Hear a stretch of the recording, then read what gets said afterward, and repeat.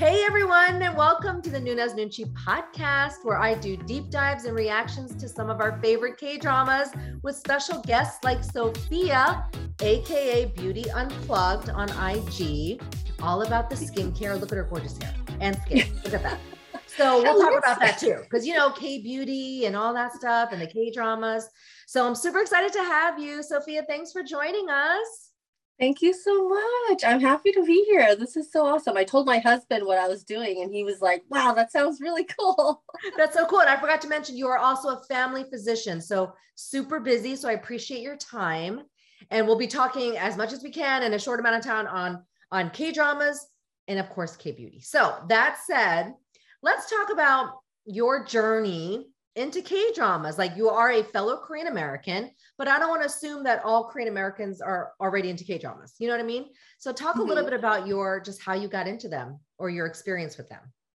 Yeah. So I came to the US when I was 5.5, and I remember the cassette tapes that my parents would rent from the Korean markets. Oh, they would get 10, 20 at a time, then turn them back in, and so I would watch some of those with my parents. And the earliest recollection was Oshing. And I just remember bawling my eyes out. I don't remember. I don't think I've seen that one. Yeah. That was my gosh. It's like a saga. It's a really, really long, very sad. I feel like that's how a lot of them were back then. Like the What's that? sagas. A lot of those K-dramas back then, I'm saying back then, I'm not going to assume age, but they were like dramatically sad. Like, I would watch them for my mental health. Every single one was just so gut-wrenching. I appreciate that, the modern K-dramas are there's a lot more lighthearted romantic comedies and just, and I watched Oshing with my mom, and that left a big impression. And then I can't remember too many K-dramas after that, but Chiltu was another one that made a really big impression on me. Yes. So we're around the same age.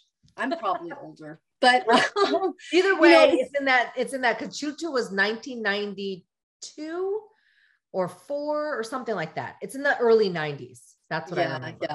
So. I want to say just for nostalgia, that probably has to be my all-time favorite K-drama, even though I don't remember all of the plot. But it's interesting how the K-dramas from longer ago, like 10, 20 years ago, kind of molded my perception of what is, appropriate and inappropriate in relationships, right? So the older K-dramas, the kiss happens at the 20th episode or the very last episode, right? Right. And then even with my husband, if we happen to watch a K-drama where the kiss happens like the 3rd episode, he's like, oh my God, this is this is so racy. It's like, what just happened? It's not PG. Yeah, it's so funny. It's so funny. That is hilarious that your husband thinks that too. Yeah. And then my father's always been into more of the period K-dramas, and I no offense to anybody who loves them, I just can't get into them.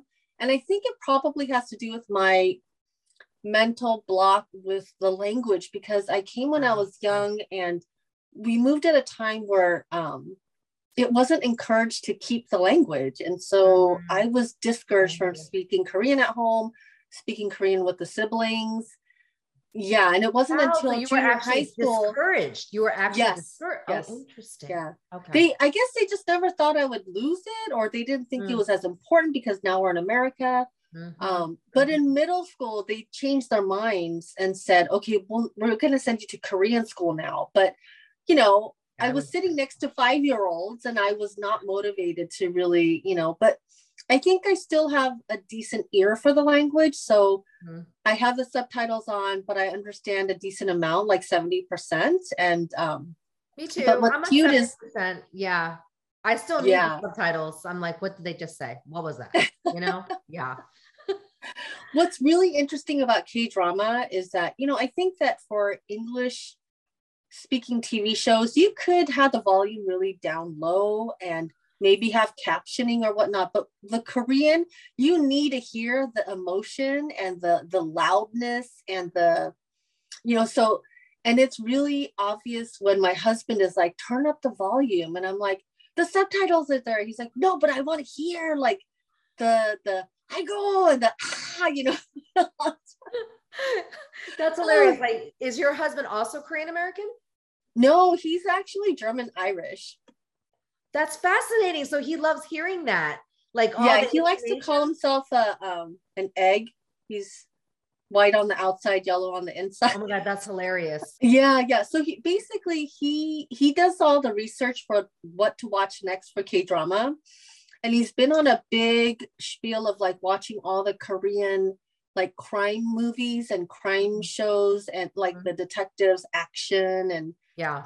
He's really dived deep into it. So my dad lives with us, so he'll ask him, Appa, have you seen this one? And my dad will be like, oh yeah, I watched that a long time ago. It was good. It was okay. Like they bond I that love way, your and husband. it's super cute. He's got to be my next guest.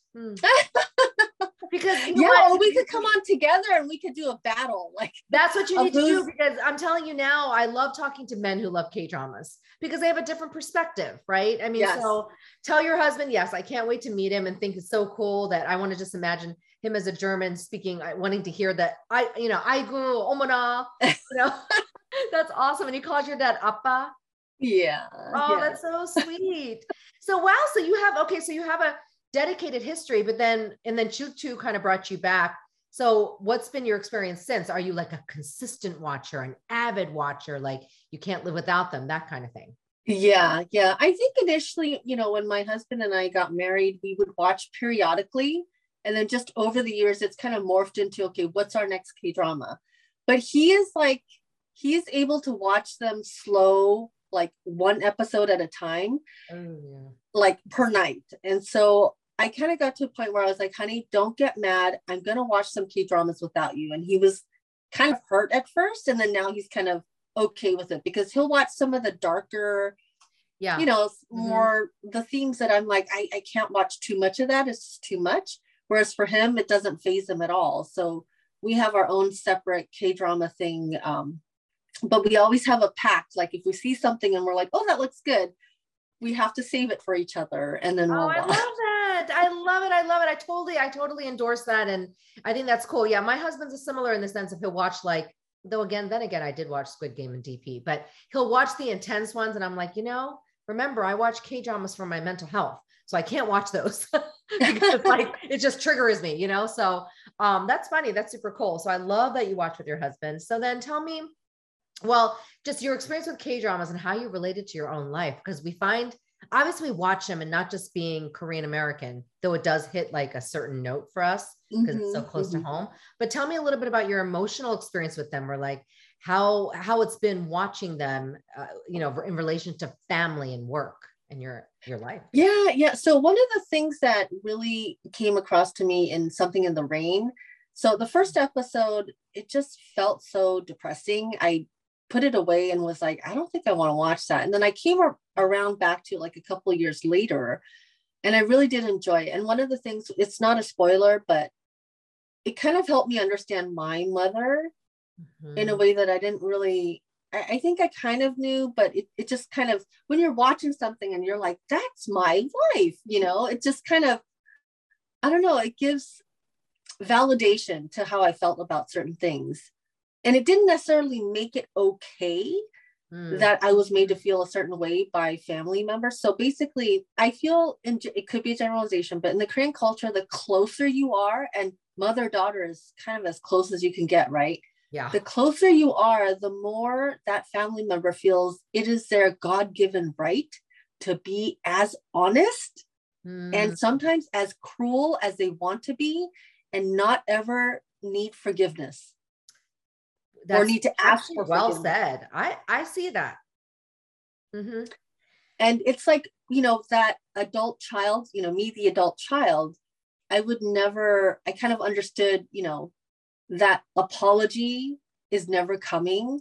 So it kind of helped me bring closure to I just need to be able to move on, but I don't necessarily need to confront her, because the things that she said wasn't because she didn't love me or that because she hated me or wanted me to suffer, but it was just matter of fact for her. And, when you watch K-dramas where there's a lot of family members or close friends, like it looks like they're yelling at each other and nagging. It's just how they show that they care and that they're familiar with you and they love you. And it sounds really backwards, but that's just how it is. Well, I mean, I think that's really, really important of you to say, because when I was a child, and I'm sure you acknowledge, we don't see it that way. We're like, they're yelling at us. They're being so mean. You actually used the word cruel, which is pretty strong. And now let's tie it in with something in the rain, that mama. Yeah, I could see what you mean, because her words were super like sharp, you know, and some of the scenes where she was just very, I don't know, what derogatory. I don't even know what the word is. It's just very, very cutting, you know? So that's interesting. So you related to your mom. Well, can I ask about do you feel like you're still in the process of healing from that? Because that's not easy when you see something and, you know, forgiveness is not necessarily what's going to, or asking for forgiveness, sorry, is what's going to come about. And I understand that, because that's part of our culture, you know, not necessarily in reconciling that. Where are you today, having watched that and understanding how it's affected your own mental health? Yeah, it's kind of interesting because, you know, she was living with us for a little bit. And right now it's, you know, my dad living with us and my mom is living closer to my brother. And you know, when she moved to Southern California, that's literally the first time that we've ever been more than like an hour or two apart. You know, I went to school pretty close by, so I was coming home once a month. I was always like just a phone call away. If there was an emergency, I would come home and help. And it was kind of liberating in a way, but also it made me question, like, why am I feeling liberated? Was I oppressed? And I think I kind of was, because there was just this unspoken expectation. You're my daughter. You're the eldest. Whatever I need or want, like, it's just expected that I take care of it. And I just did. And I think that's that whole like filial piety and and not questioning, just doing. And, you know, as a physician and a mom and a wife, having a busy schedule, I could be in the middle of clinic seeing a million patients and juggling a lot of things. And my mom would call me and call me and call me and call me. Like, it would ring 20 times. And I would finally have a second to call back and say, is there an emergency? What do you need, Mom? And she's like, why didn't you answer the phone? And I said, oh, well, I'm at work. I'm seeing patients. Did something happen? No, I just wanted to say hi, but you didn't answer the phone. So then I got worried. And then I had to call you and call you and call. See, you made me call you. And I was like. And she knows you're a busy physician. Yeah, I hear you. So that probably was stressful. Yeah, there's probably way too much to unpack in just a short podcast. But basically, the whole perception of, you know, when I would come home from work, I would look kind of tired. And when she used to live with us with my dad, she'd be like, why are you so tired? What do you have to be tired about? I'm tired. I was at home, like, you know, cleaning up the house for you and stuff. I'm like, you don't have to clean the house, Mom, but my work is stressful. Yeah. And she's like, oh, you don't know what stress is. Yeah. You hit a nerve in the sense of, I hear that a lot from Asian American students or youth today, that their parents will, you know, in some sense, what's the word? Dismiss or, you know, downplay the stress that they have, which is why it's stressful. Then you get more stressed out because your parents are like, what are you stressed out about? That's nothing. You know, that's how you have to be stressed out. That's how you live, right? Where, you know, I see it differently in the sense of, well, you don't have to like literally be suffering. And then you can't talk about it at home. So that's interesting that you bring that up. So something in the rain. Yeah. Let's point that out. There's a few scenes, but then you got through it and you felt it liberating. I was going to ask you, what made it liberating? Just that it's okay to go against that filial piety and that it doesn't make you a bad child. Because I think it was just ingrained that's you just have to do that. And just even the fact that my mom isn't living with us goes against my whole, like, ever since I was a child, I just assumed I'm going to take care of my parents. I'm the eldest. I'm the daughter. That's just how it is. And I never asked for help from my siblings. It just never even crossed my mind. But yeah, the other thing, Hometown Cha-Cha-Cha. Yes. So we both finished it recently. Again, this is not a spoiler at all, but watching that show and the evolution of like discovering secrets and things like that, right? I realized I had never actually cried on my mom's shoulder ever. I had never ever gone to her with a deep sorrow or something bad that happened that I needed comforting from her. Like I always had to comfort myself. And, you know, my dad is a typical Korean dad that didn't talk much, but he was, you know, he was reliable and he did the best that he could, but he wasn't a talker. Yeah. And it just kind of blew my mind because with my children, I would want to be the first person to give them a hug if they're crying or looking sad, or it was that realization was really odd. Yeah. That's interesting. So watching Hometown Cha-Cha-Cha, you're watching, I guess, in some sense, mothers or community consoling their children, right? Yeah. Well, also and also the fact that there's healing in grieving. And if you never get a chance to grieve, there's no healing. And I guess I'm kind of stuck in that space. Yeah. It's turning to therapy. No, I'm kidding. But grief is a big part of healing. You're right. But grief is so hard. I mean, people study grief for years and it's like, there's just no timeline. Like you could be doing okay. And then all of a sudden something happens, you know, or you watch a K-drama and you think, oh, this will be fun. But then something not triggers, not that might not be the right word, but something reminds you of something and you're kind of like in a different place. So then go ahead. Oh, I was going to say that. So you mentioned triggering, but you know, the thing about K-dramas is that I feel like they do a really, really great job at closing the loop for you. So I never like watch a K-drama and feel broken, like more broken. I feel like it helps me see something and feel something or relive something. And it gives me like a sense of not necessarily closure, but just it's okay. And that I don't know. You said it so well. That's how I was like this going, oh. And I love everything in circles because that's how I see mental health. So I love that. You're right. That's why that's a big part of K-dramas. Unless there's a season 2, but we know it ends.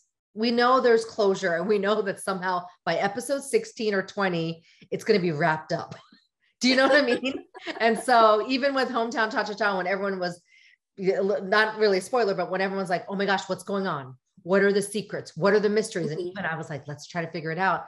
You just knew in the back of your head, don't worry, by episode 16, somehow, yes, it's going to be all laid out and we'll all be like, that's what that's a good thing that we learned about it. So that's a great point. Thanks for sharing that. So did you watch that with your husband? He didn't watch that one with me. He watched Squid Game and we watched DP. Together. And then now we're watching My Name together. Oh yeah, my husband's watching that. How is My Name? It's very, very different. It feels like an action movie, but it's in a K-drama, and it's very empowering for women, I think, because she is just so badass in this. It's just very different from. He's like, you need to watch this. I'm like, give me a break to get over Hometown Cha-Cha-Cha before I start something, even though it's already been playing. But yeah. It makes you want to take up boxing basically and just, kick some ass or something. Oh, that's so funny. Kick some ass. I love that. So now let's talk a little bit about what you do. I mean, beauty Unplugged, because you're a physician, but then you have this Instagram and I love seeing the skincare. I mean, how does that tie into K-dramas, right? I mean, I know my own connection with that, but I'd love to hear you on skincare, K-dramas. Yeah, so it was all kind of accidental. My skin was just such a mess after the second child was born, and I'd really let myself go. My hair was all over the place. I was wearing like old sweats, like on non-work days. So a weekend outing, I'd be wearing like a t-shirt that might have a hole in it, baggy sweatpants, and I had really bad melasma, dry skin, early wrinkles. I didn't care, and I was tired and I felt gross. I guess I really let myself go. I was wearing maternity pants for 5 years. What? I just didn't care. I just kept rotating the same maternity pants and wearing them to work like week after week. And then after a while, I'm like, geez, I've been wearing these for 5 years. Oh my gosh, Sophia, like what made you let yourself go? Because there's a reason usually behind that.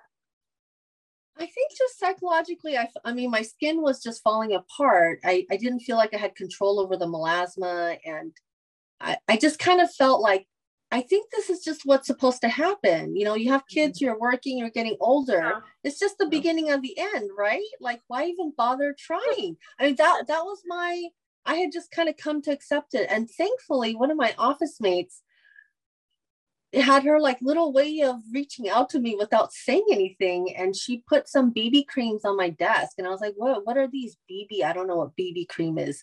I said, is a foundation. I don't really need any new foundation. She's like, no, try it. You know, it was developed in Korea and like, it looks good on the skin. And so she gave me like 6 tubes. And I was like, you want me to try all of these? Wow. But you know, they look terrible because my skin was so dry and so dull. And then she said, okay, let's go to Sephora. So this was like 2015, early 2015. She's like, let's go. And I'd never been in a Sephora before. And she picked out a couple things for me, and my skin like kind of bounced a little bit, just kind of looked more refreshed. And then I started researching skincare products and ingredients. And it got to a point where my friends were like, you should start a blog or something because you're learning a lot and we all want to learn too. And so I started out kind of a private account for a few months, and then they're like, just make it public because lots of people will want to learn, blah, blah. So then I was like, okay, fine, but I want to be anonymous. I just don't want, like, it's scary out there, the internet, and, you know. Yeah. So, yeah. So for several years, I didn't have my name on there. I didn't have family physician on there. I didn't even show my face on there. I just posted my reviews, and people were interested because none of them were paid or sponsored posts. It was just stuff that I was buying or being sent, you know, without any obligation. And, you know, I learned a lot through trial and error. And then I started looking into K-beauty because a friend gave me Charlotte Cho's book, and I started reading it. And I was like, you know, I should really look into it, because if I think about like the K-drama people, they spend a lot of time on their skin and they look good, and you know, like too perfect, to be honest. But that's so then I primarily go to K-beauty for hydration, nourishment, gentle hanbang, like medicinal ingredients. And then I look toward Western for things like, you know, retin-A, chemical exfoliants, and things like that. And then sunscreens, kind of a range between Asian and Western, but I much prefer the Asian, especially the K-beauty sunscreens. I love my sunscreen. Yay. And then eventually I showed my face, and everyone was like, oh my gosh, finally we get to see your face. And then I revealed my age, and they were like, oh my gosh, you're that old, but you look good. I'm 47. I don't care. I'm like, oh, hey, that's why I knew it when you said, I know we're saying this on the podcast, when you said two, and I'm like, no, she's in my generation. She's in my age. Yeah, I'm 47. I'll be 48 next year, early next year. Okay. Yeah. And then it wasn't until the pandemic that I kind of, you know, put out that I'm a family physician, because there was a lot of misinformation. And when I was posting things to my stories, I got a few curt messages saying, you know, stop spreading, you know, propaganda. Like, what do you know? Like, you know, and I said, well, actually, I know a lot. And then I said, okay, I'm a doctor. Yeah. And not only that, I worked really closely with infectious disease, and I did a lot of regional work, giving information about COVID, vaccine, testing. You know, I was coaching a lot of the other physicians on how to counsel patients and just how to triage and all that stuff. Yeah, no, you should. You worked hard for that, but I get it. You know, you were trying to stay anonymous, and the internet is crazy. We're Gen Xers, so we're still like, oh my gosh, the internet's crazy. But that's super cool. So I love that you did that. Now, tie in K-dramas and K-beauty, like how has it helped your mental health, like both of them in general? Because obviously you really got into this, and I see your skin is gorgeous. So, and we see gorgeous skin on K-dramas. I'd love to hear both processes of mental health, K-dramas, mental health, and K-beauty. Yeah. So the K-beauty, you know, I mean, it's now considered a misnomer, right? That 10-step skincare, whatever. But, you know, at some point I was incorporating all the steps and trying to do it and see how my skin felt. And my skin felt and looked good, but it wasn't just the skin. Like, I just felt like I was taking care of myself. I was showing myself love. And the other way it manifested is my husband saw, oh, like she's like brightening up, like lighting up. And so he would encourage me, like, take your time, like 30 minutes, just do your skincare. And like, I got the kids and because back when I first started doing all that, in 2016, the kids were a lot littler. So I felt guilty taking any time for myself, but he really encouraged it. And so I just made it a habit every morning, every night without fail. Actually, the first couple of years I was posting twice a day. Wow. My morning routine and my night routine. It was just kind of a ritual. And the ritual kind of became my self-care. And I would really look forward to, the end of the day when I can do my skincare and share with everyone what I was using. So, and as my skin got better with the skincare, I mean, I wasn't expecting miracles, but I do feel like I almost aged backwards. I mean, when my kids see pictures of me from 10, 12 years ago, they're like, Mommy, why do you look so old in that? Like they think I look old in those pictures of me in my 30s. And, That's amazing, and to be honest, my skin does look better now than back then.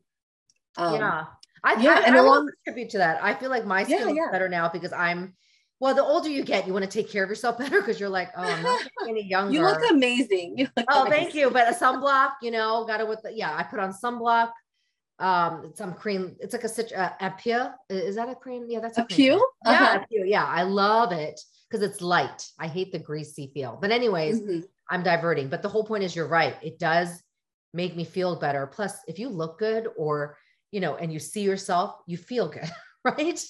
So I think that's a big part of it. Yeah. Big part of it. So following that, feeling more confident about my skin and just seeing my skin look healthier, I just naturally kind of started taking better care of my hair. I started like actually buying clothes that look better. I tossed the maternity pants. Good. I'm glad. And now I'm all about girly dresses with pockets and like trying to add color to my wardrobe and just, trying to keep things interesting. And my husband really appreciates it. He's just like, oh, you look great. Like every time I wear a different outfit, he's like, that looks really good on you. Or like, oh, your husband sounds amazing. Good job, husband. Just tell him I said that. That's awesome. But then, okay. So then let's talk about K-dramas. How have they helped your mental health? So they help in different ways. So one way is just life lessons, things that I wasn't aware of that just kind of comes up to the surface because of the show. And again, the nice thing about the K-dramas is that they never break me. They actually just kind of help rethink things that I have felt, but couldn't put into words or couldn't validate for myself. The other is, with the pandemic, it was the first time that K-drama actually helped mental health wise in terms of needing to escape and kind of divert all the anxiety about the virus and about people being sick and, the risk to my family and my father here. And just when the stress got overwhelming, I think the K-dramas really help take you away. There's a lot of, TV series and things like that can do that. But I feel like nothing like K-dramas just really pull you in and just kind of take you somewhere else. And so I think that's why people binge it, because it's just so engaging. And I think the first K-drama that I was like, wow, this is really, really good. Like it felt like a good mental break was Crash Landing on You. I'd never binged like that because my husband always kind of paced us. But that was one where I think I finished the whole thing in 3 days over a weekend or something. Wait, so you finished it without your husband? I watched that one without him, but he would periodically kind of watch along with me here and there. So he basically knows the whole story. He just didn't watch it. Yeah, but 3 days. No, you're right. I mean, Crash Landing was a great one. That's awesome. But you hadn't binged before Crash Landing? I think I wanted to, but it's probably a good thing that my husband would pace us, because then I would like stay up late and be tired the next day. And just, he's very disciplined. I love it. No, that's good. That's unusual because a lot of us aren't. we're like one more episode or the next 10 minutes of the next episode to see. Yeah, with Goblin, he would like, if I would say just one more, he would be like, okay, just one more. Oh, Goblin. Yeah. Oh gosh, some of them. So speaking of which, aside from Crash Landing that you were binging, what's some of your favorite K-dramas? I'm a big romantic, so like those really epic love stories I really like. So Crash Landing on You, Goblin, Coffee Prince, My Love from Another Star. Oh yeah. Yeah. I definitely have a new appreciation when there's a K-drama that kind of pushes the envelope of like social norms or like things that aren't really talked about, like it's okay to not be okay. And even Itaewon, you know how they had one character who's not in the social norm. I don't want to give anything away, but yeah. That was a really nice surprise. No, although they didn't really address it head on, but it was kind of like, you know, in there. Yeah. Well, I feel like they addressed in the sense of it came from this person. In that one scene. So I thought that was good. No, I hear you. No, that you're right. But there's some things that we can learn a lot. Now, are there some K-dramas that you disliked or felt like, you know, you didn't like? I always like to ask this question because I'm always curious. I can't recall any in particular. Mainly because, you know, if by like the first or second episode, if it's really bad, we just stop, or I just stop. And then one, if it's like really hyped or people are like, you have to watch it, I'll give it up to 6 episodes. Oh wait, you know, there was one that I didn't really like. I think I had talked about it on Instagram. It was one where, it's the one that was a Goblin wannabe, kind of like was it Doom at Your Service? Yes. I went 6 episodes, maybe even 7, and I was like, I just can't. There wasn't enough build, you know. They just kind of gave everything away within the first couple of episodes, and there was just no mystery. There was no building of the relationship, and so that's why sometimes if the eye candy is really good, I'll keep watching, but me too. There's always good eye candy. No, I was like that too, but I always like to ask, because, you know, you're right. We can always stop watching if we're tired. And so do make your service. I agree with you. That's awesome. Well, as we wrap up this podcast episode, any last words that you want to share, or just, you know, surrounding K-dramas and mental health and specific K-drama that reached out to you? I always give people like a last word that they want to say. Yeah, I mean, I'm sure that your watchers and listeners are already K-drama fans, but if you know anybody where Squid Game was like the first thing that they've watched, you know, I would encourage them to explore other K-dramas, because it's just like a whole new world and everyone's going to be so blown away. And also with the action type of dramas coming out like DP and such, I just feel like the K-dramas are not just lighthearted, fluffy, romantic comedies. There's some really great action movies and shows, you know, a lot of depth to the characters. And, you know, like My Name, really badass female characters. Yeah.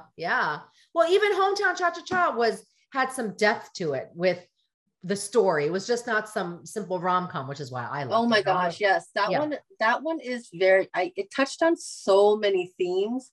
I could talk forever about that one. It was really good. It was really good. And yeah, I'll be doing some deep dives on it, but you're right. It was really good. I'm glad to hear you liked it as well. When someone else, when you like a K-drama, again, sense of belonging. I love when I hear other people love it too. And they're like, yeah, me too. Let's talk about it. And so that's awesome. Well, thank you so much, Sophia, Beauty Unplugged, for joining us. I'm so excited to have you. And I can't wait to have you back with your husband. Yay! Joining the Nuna's Nichi podcast. Thanks for having me. Sure. You can listen in on platforms such as Spotify, Pandora, Google, and Apple, but also watch the podcast on our Nuna's Nichi YouTube channel every Monday, where it launches at 6 p.m. Eastern.